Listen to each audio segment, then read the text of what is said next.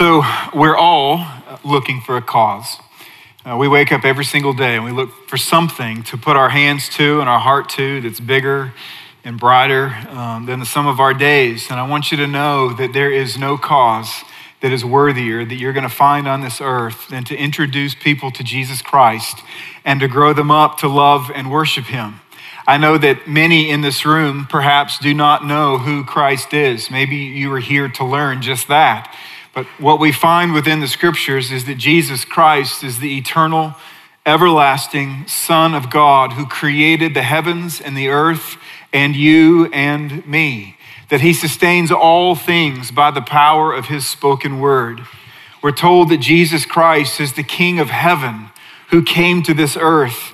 And when he came to this earth, he loved people and he healed people and he comforted people and he taught people.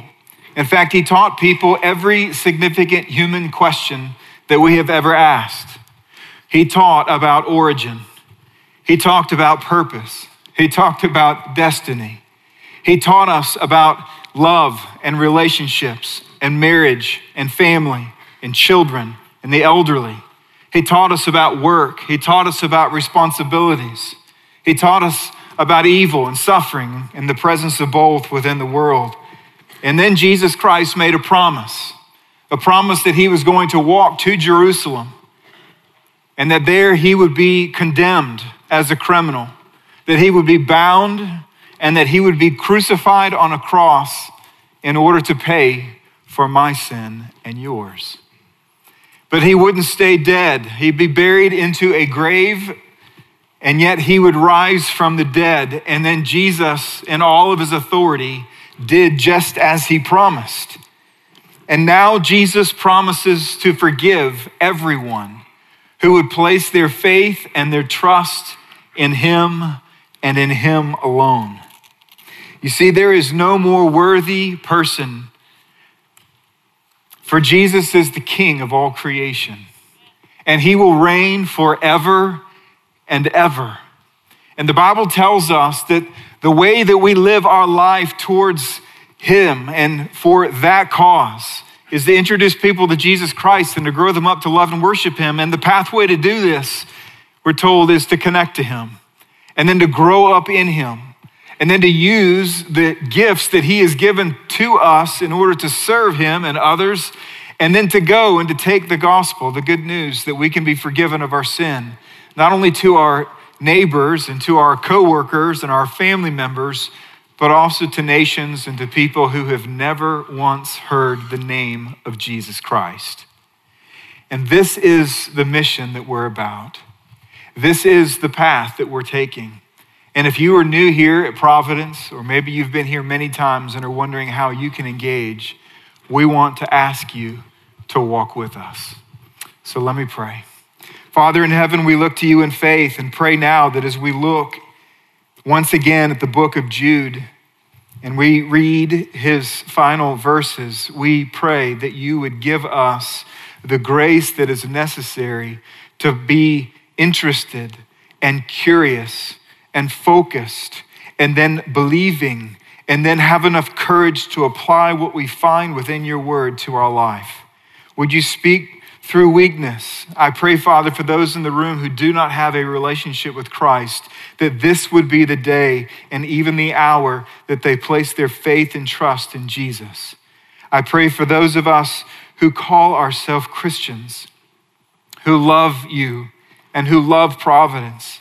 I pray, Father, that you would protect us from the schemes of evil, that you would protect the support structure of our faith.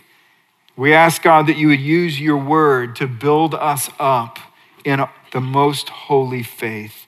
And we pray all of this in Christ's name. Amen. So you have a Bible. I would love for you to look with me at Jude. Jude has only one chapter, so let me say, turn to Jude chapter 1, and we're going to start in verse 17 in just a moment. We've been in this little book, it's a short book, obviously one chapter for the last 3 weeks, and we're going to finish here this morning. But I want to give you just a brief synopsis of where we've been. Jude was the brother of Jesus Christ. He was a skeptic of Jesus growing up. In fact, as Jesus began his public ministry, he began telling people that he was God, and he, along with his family, were so concerned and embarrassed about his claims to be God that they actually planned an intervention to drag him home to stop shaming their family.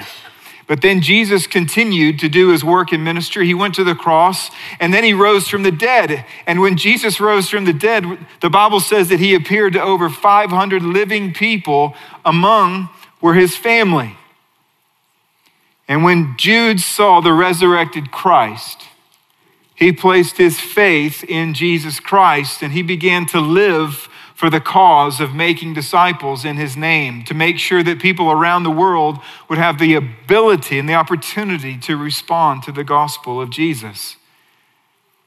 He was so committed to his cause that it wasn't long before he gave his life as a martyr for Jesus Christ. But before that day, he wrote a letter. And in his letter, he tells us what he wanted to write. In fact, what we have within the scriptures is actually a letter that's inspired by God, but it's not even what Jude wanted to write. He tells us that I was eager to write about our common salvation in verse 3. That's what he wanted to write about. He said, but I found it necessary to write appealing to you to contend for the faith that was once for all delivered to the saints. And then he tells us why there was a shift. He says, because or for certain people have crept in unnoticed. You see, just like a plague of termites, false believers and false teachers had permeated the church.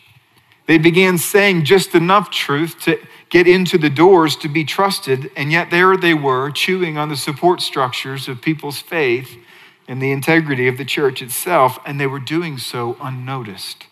And so God inclined the heart of Jude to courageously write a letter. Even though it was brief, it was severe. And in this letter, what he did is from verse 5 all the way to verse 16, he exposes who these false teachers and believers are. He gives us a test for us to be able to look at people and listen to people and read the words of people and wonder. And if we're wondering, he gives us basically a grid by which we can identify people who are false teachers and false believers. And then he comes to the end of his letter. Now, up until this point, he's not actually asked anybody to do anything. There's been no instructions to the church. There's been no imperatives or no commands. And all of a sudden, what we find here is a string of 5 imperative commands that he's going to pull together in order to do something very specific. And that is that he's going to tell the church how we can guard our heart. So he's going to take pieces of steel, hold them up, and he's going to shape them around our hearts so that you and so that I can be protected on an ongoing basis. And so this is what he says. He says, but you must remember, beloved, the predictions of the apostles of our Lord Jesus Christ. They said to you in the last time, there will be scoffers following their own ungodly passions. It is these who cause divisions, worldly people, devoid of the Spirit. But you, beloved, building yourselves up in the most holy faith and praying in the Holy Spirit, keep yourselves in the love of God, waiting for the mercy of the Lord Jesus Christ that leads to eternal life. And have mercy on those who doubt. Save others by snatching them out of the fire. To others show mercy with fear, hating even the garment stained by the flesh. Now to him who is able to keep you from stumbling and to present you blameless before the presence of his glory with great joy, to the only God, our Savior, through Jesus Christ, our Lord, be glory, majesty, dominion, and authority before all time and now and forever. Amen. Now, what he does here is he tells us how to behave. And so what must we do?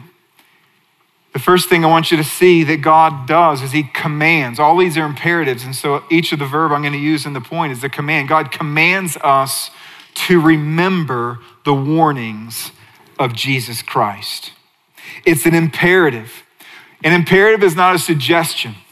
He's not saying when you have time and you feel like it, when your heart is inclined to, when you're in the mood. He's saying this must be done in your life. You see, there's many times when things that are given to us of old, almost like a stop sign that's been placed out on an old country road, and if we're not careful to protect it, we'll allow moss to grow over it to where we no longer see it. And so it is with the warnings of Jesus Christ that are packed within the pages of Scripture. And Jude says, I don't want you to forget these things. You must remember these things. You see, Christ warned the apostles of what was going to take place. Jesus said, many false prophets will arise and lead many astray. And then these apostles, including Peter, they warned the church with words like these. There will be false teachers among you who will secretly bring in destructive heresies.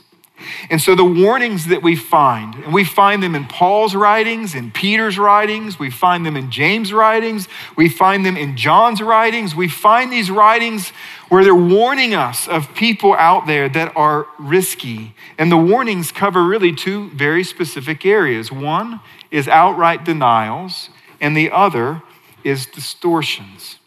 The distortions are actually denials. They just don't feel like it because they use vocabulary that's common and acceptable within the church. Sometimes when it's a flat denial, it's pretty obvious. There's a man named James Tabar. He teaches at UNC Charlotte, and he believes and teaches that Christianity was concocted by the Apostle Paul when Jesus died in an untimely death.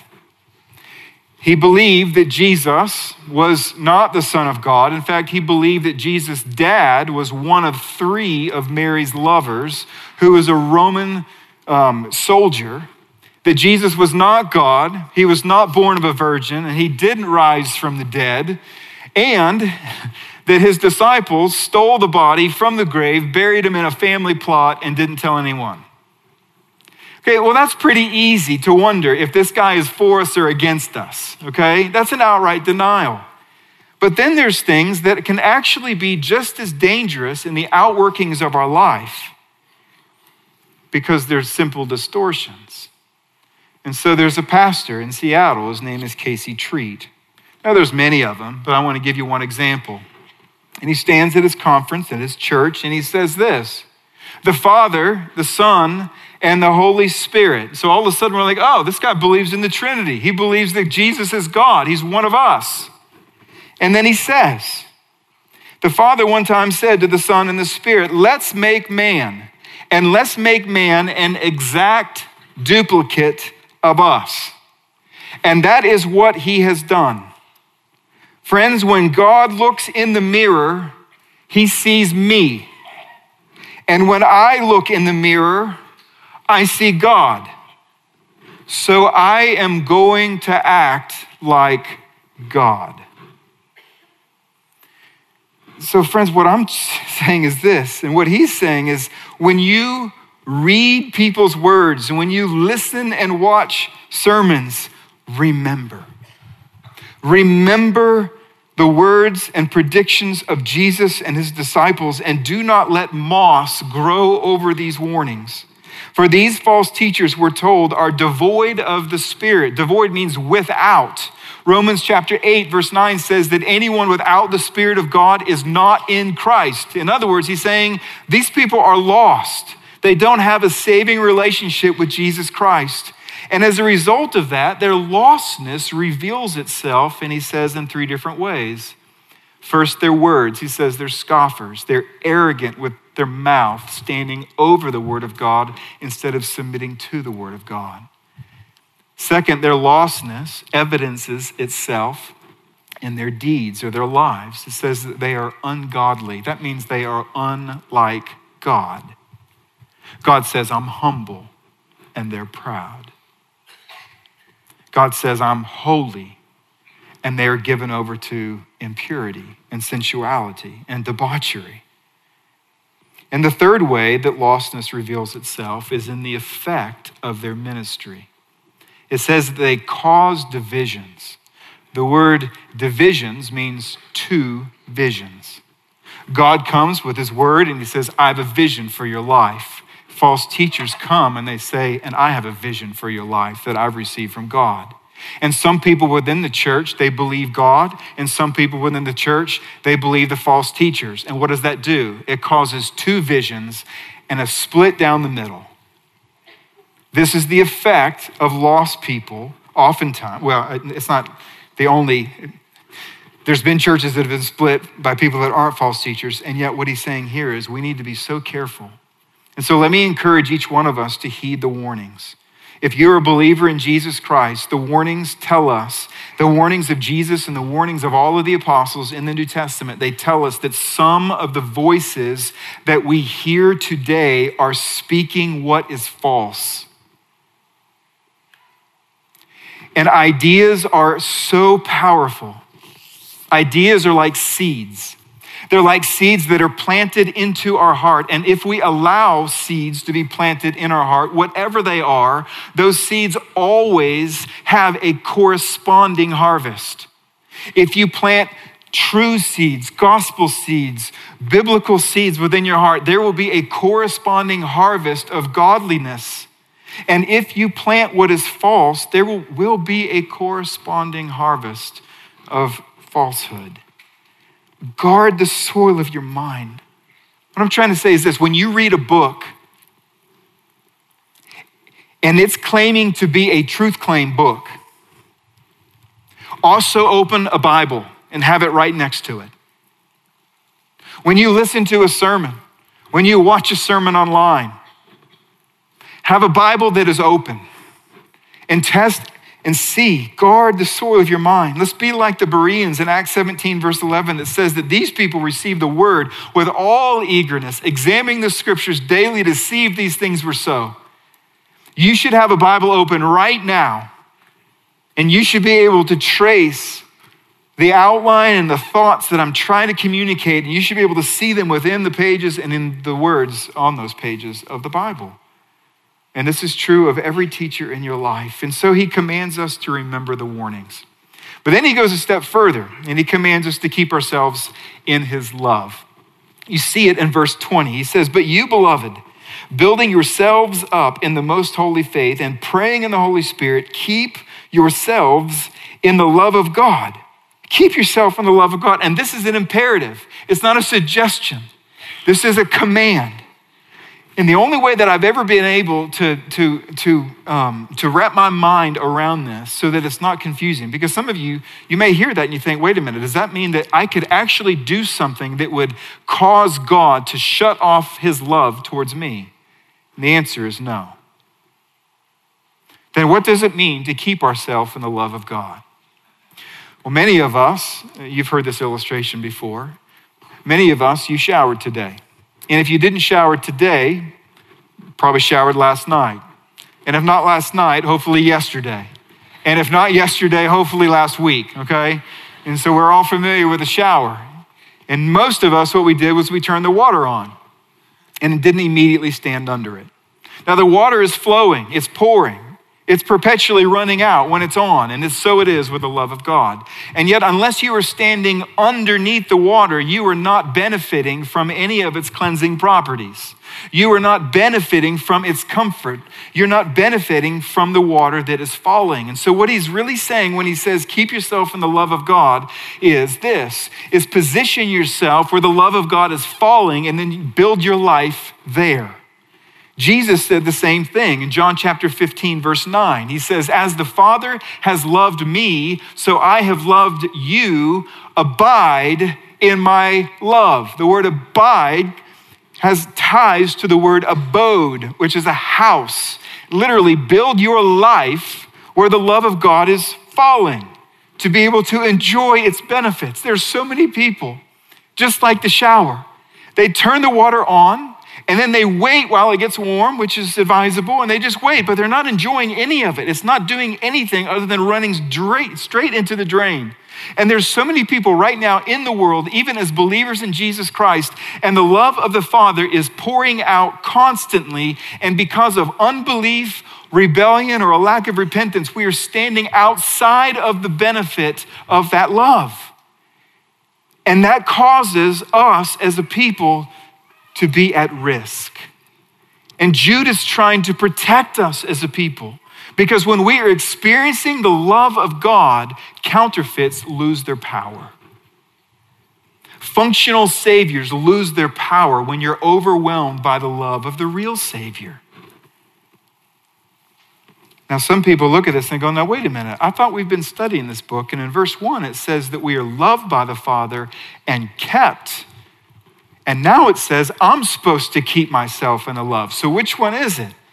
Is it that are we kept by God who loves us, or do we keep ourselves in the love of God?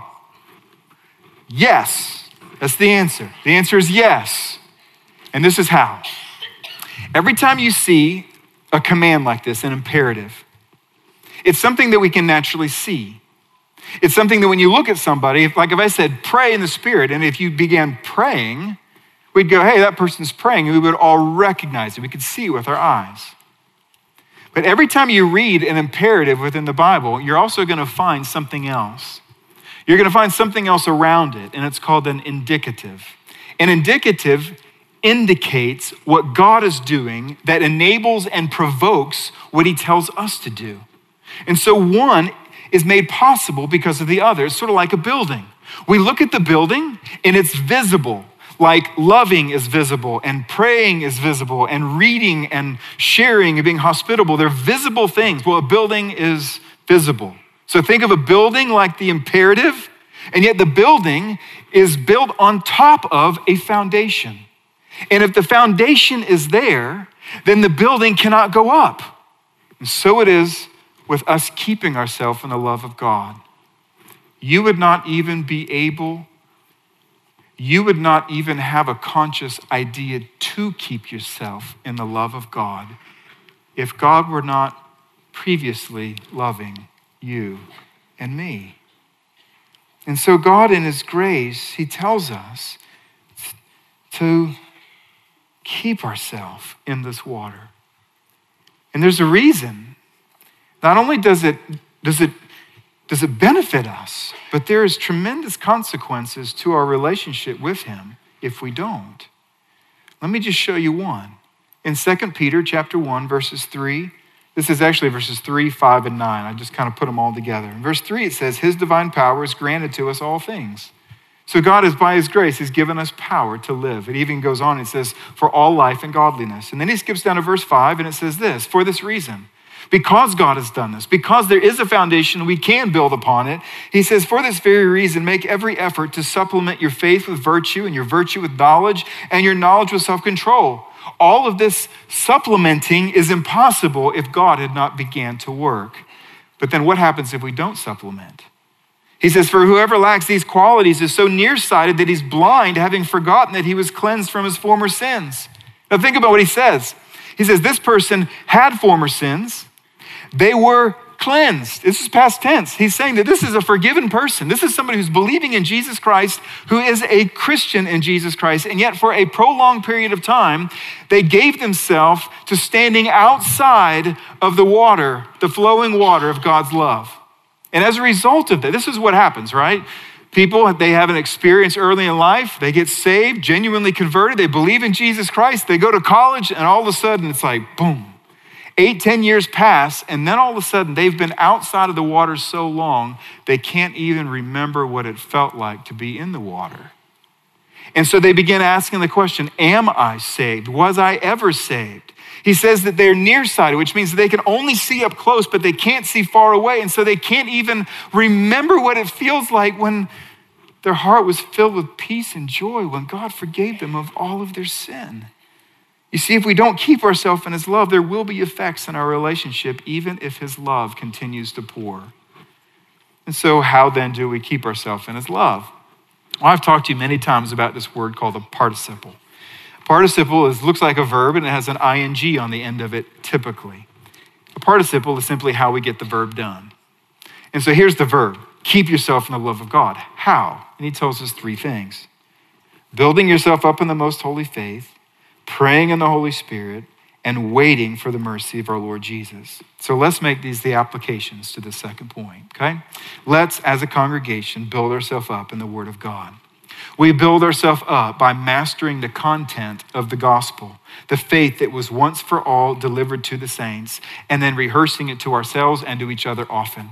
That's why when we come into this room, we sing the gospel. We sing about the truth. We talk about the truth. We read the truth.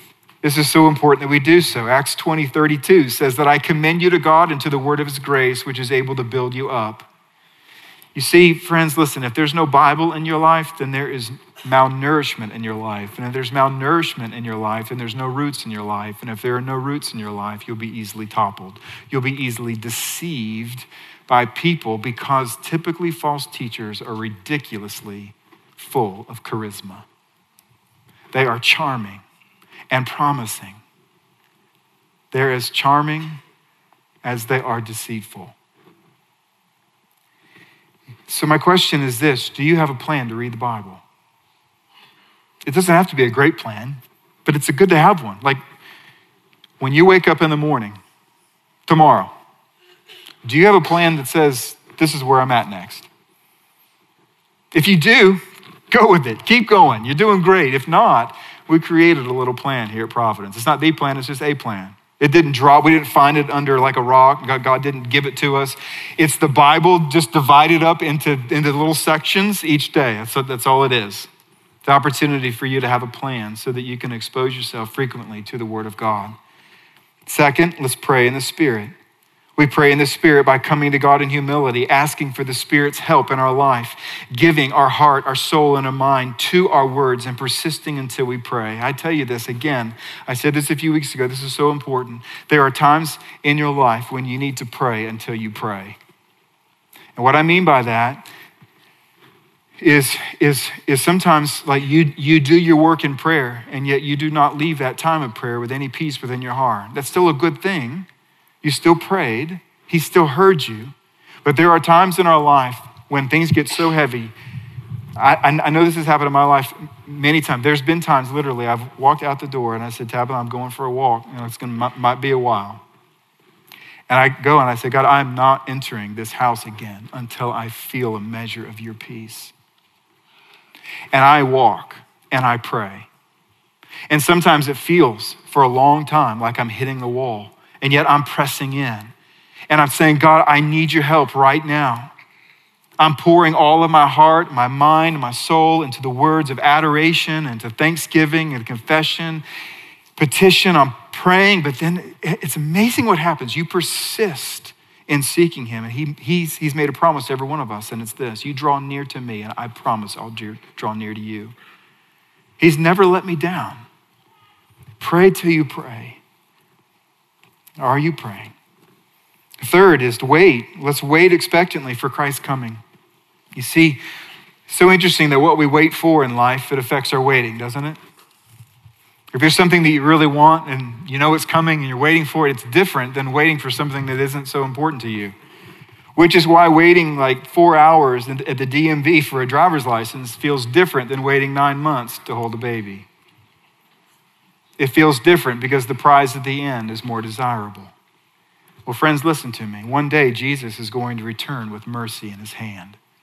In verse 2, it says, may mercy, peace, and love be multiplied to you. Let me tell you something. What Jude is praying, one day we are going to see mercy multiplied. And how we're going to see mercy multiplied is we're going to see mercy personified coming from the eastern sky. And he, in human flesh, he is coming back to this earth in order to claim his own and redeem us completely and fully. Mercy is fully coming. And this thought, what it does is it turns our waiting from passive waiting to active waiting. Passive waiting says that I can sin while I wait because he's probably not going to come during this hour. Active waiting says he may come. I hope he comes. I'm anticipating that it's going to come. And one of the great tragedies that we know simply from common sense is this, is there will be believers who are standing outside of the love of God. They are Christians, they are believers, and yet they are not standing underneath the flow of his love. And when he comes, they will be right before a computer screen looking at pornography. There will be people who are committing the act of adultery at the same moment that Jesus Christ comes out of the sky because they're passively waiting. And what Jude is saying is this: be an active waiter. Actively waiting means that not only are we quickly repenting of sin, but it means that we are actively going and telling other people who have yet to hear the good news of Jesus Christ so they too can be forgiven and they too can begin to wait for the mercy that is coming. And it is this active waiting that keeps us underneath the stream of the love of God. And so let me encourage you to remember the warnings of Christ and to keep yourself, all of ourselves, in the love of God. And then we get to the last one. It's beautiful. God commands us to contend for one another. He tells us to contend for the faith and then to contend for our heart. And now he gets to the end and he stacks up 3 different imperatives. And he says, now I need you to contend for people. In 2010, Scott Dever wrote in Table Talk magazine of his experience in college when he went to college thinking that he was going to take the whole campus for Christ. All of a sudden, he was crushed under the weight, that onslaught of Christian skepticism and unbelief. He began, his whole story is he begins to just doubt his faith, and yet he was so fearful of what other Christians might think that he told nobody. Spurgeon said, man is not perfect, so he will be imperfect in faith. That means that you and I, if we're Christians and we're thinking, is that you're going to have a time while you're alive on this earth and you're going to doubt. I remember there was a time that I stood in my kitchen. It was after the funeral of a little girl that I had prayed for months and months that God would heal. And he didn't heal. And I looked at Tabitha and I said, I do not believe that I'm ever going to be able to teach the church how to pray. I said, I believe he's sovereign, but I was wavering.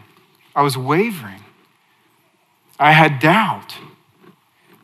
Could he hear? Did he hear? And so what Jude does is he urges us to contend for one another because life is hard. Life is supposed to be lived with one another, caring for one another. And so the first one, he says, have mercy on those who doubt. How do we do that? Well, first thing is we remember that we've received mercy, which keeps us from being self-righteous and keeps us from scolding people in their doubt. Second, I think we can do in helping people who doubt is we help them to see the difference between doubt and unbelief. Doubt is wavering. Unbelief is committed, resolute rejection. There's a difference there, and to help people see that. Now, they're both very, very serious. Romans 14:23 says that whatever does not proceed from faith is sin. What that means is doubt is sin. It's not an unforgivable sin, but it is sin. So we shouldn't be boasting about our doubt or be proud of our doubt. But what it means is this, is that doubt is a sin that calls for empathetic believers who have gone through the same thing and maybe going through the same thing to surround us and to help us. I think we also help one another and show mercy to those who doubt by helping people to discern the nature of their doubt, because we don't all doubt in the same direction.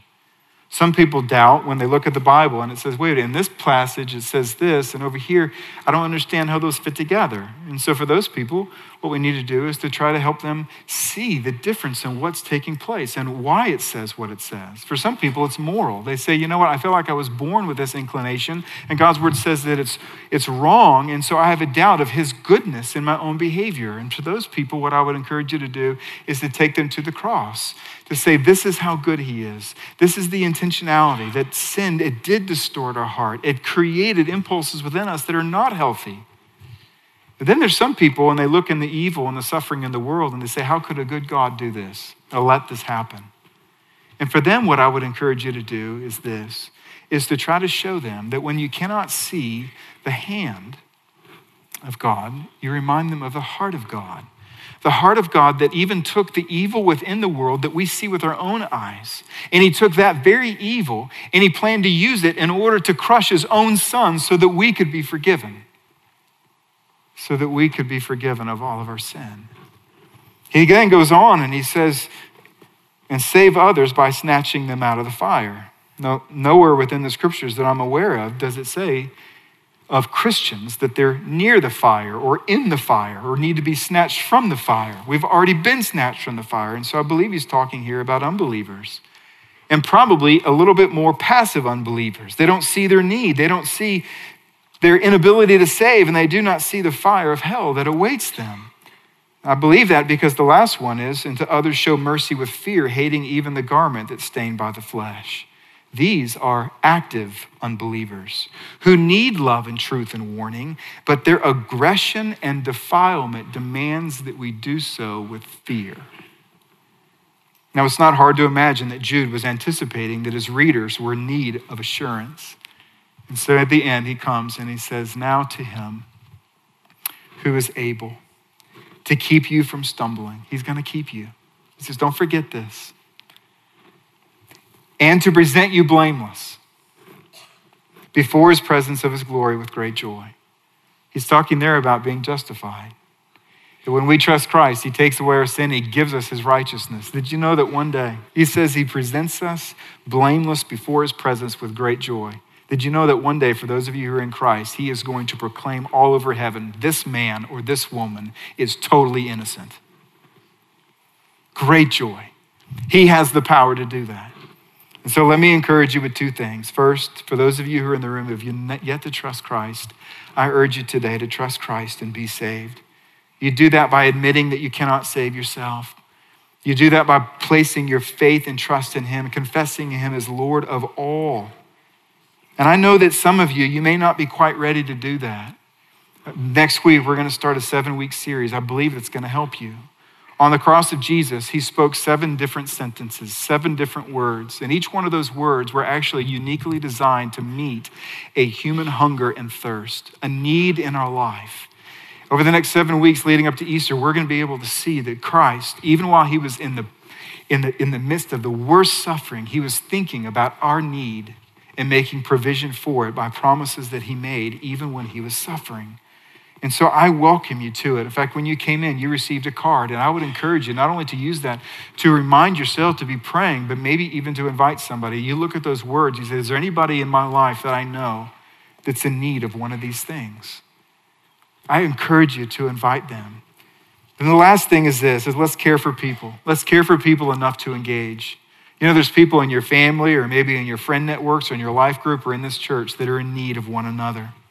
I believe that every single person here, even in this room, is facing something that makes life really heavy. You may be feeling right now the loss. You may be going through some enormous stress. You may have an enormous decision in front of you. And one way that we do this, that God tells us, he says, carry each other's burdens. And so this is what I'll ask you to do. Would you stand with me? Would you go ahead and stand up? We're going to be singing 2 songs. I'm going to pray, and then we're going to sing 2 songs. And during the first song, we're going to have leaders that are just going to be standing up here in front, and they're just ready to pray with you. You can just come. You don't have to say anything. It may be good to say your name, but so they know who they're praying for. But if you would just be in need of somebody to say, you know what, right now, just in faith, it's not an affirmation that I'm a failure. It's an affirmation that I have enough faith that God's word tells me that I should come and be a part of the family and let other brothers and sisters wrap their arms around me and pray.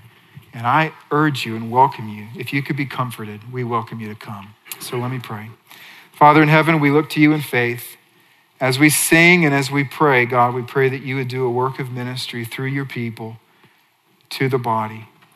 And we look to you now, and we pray this in Jesus' name. Amen.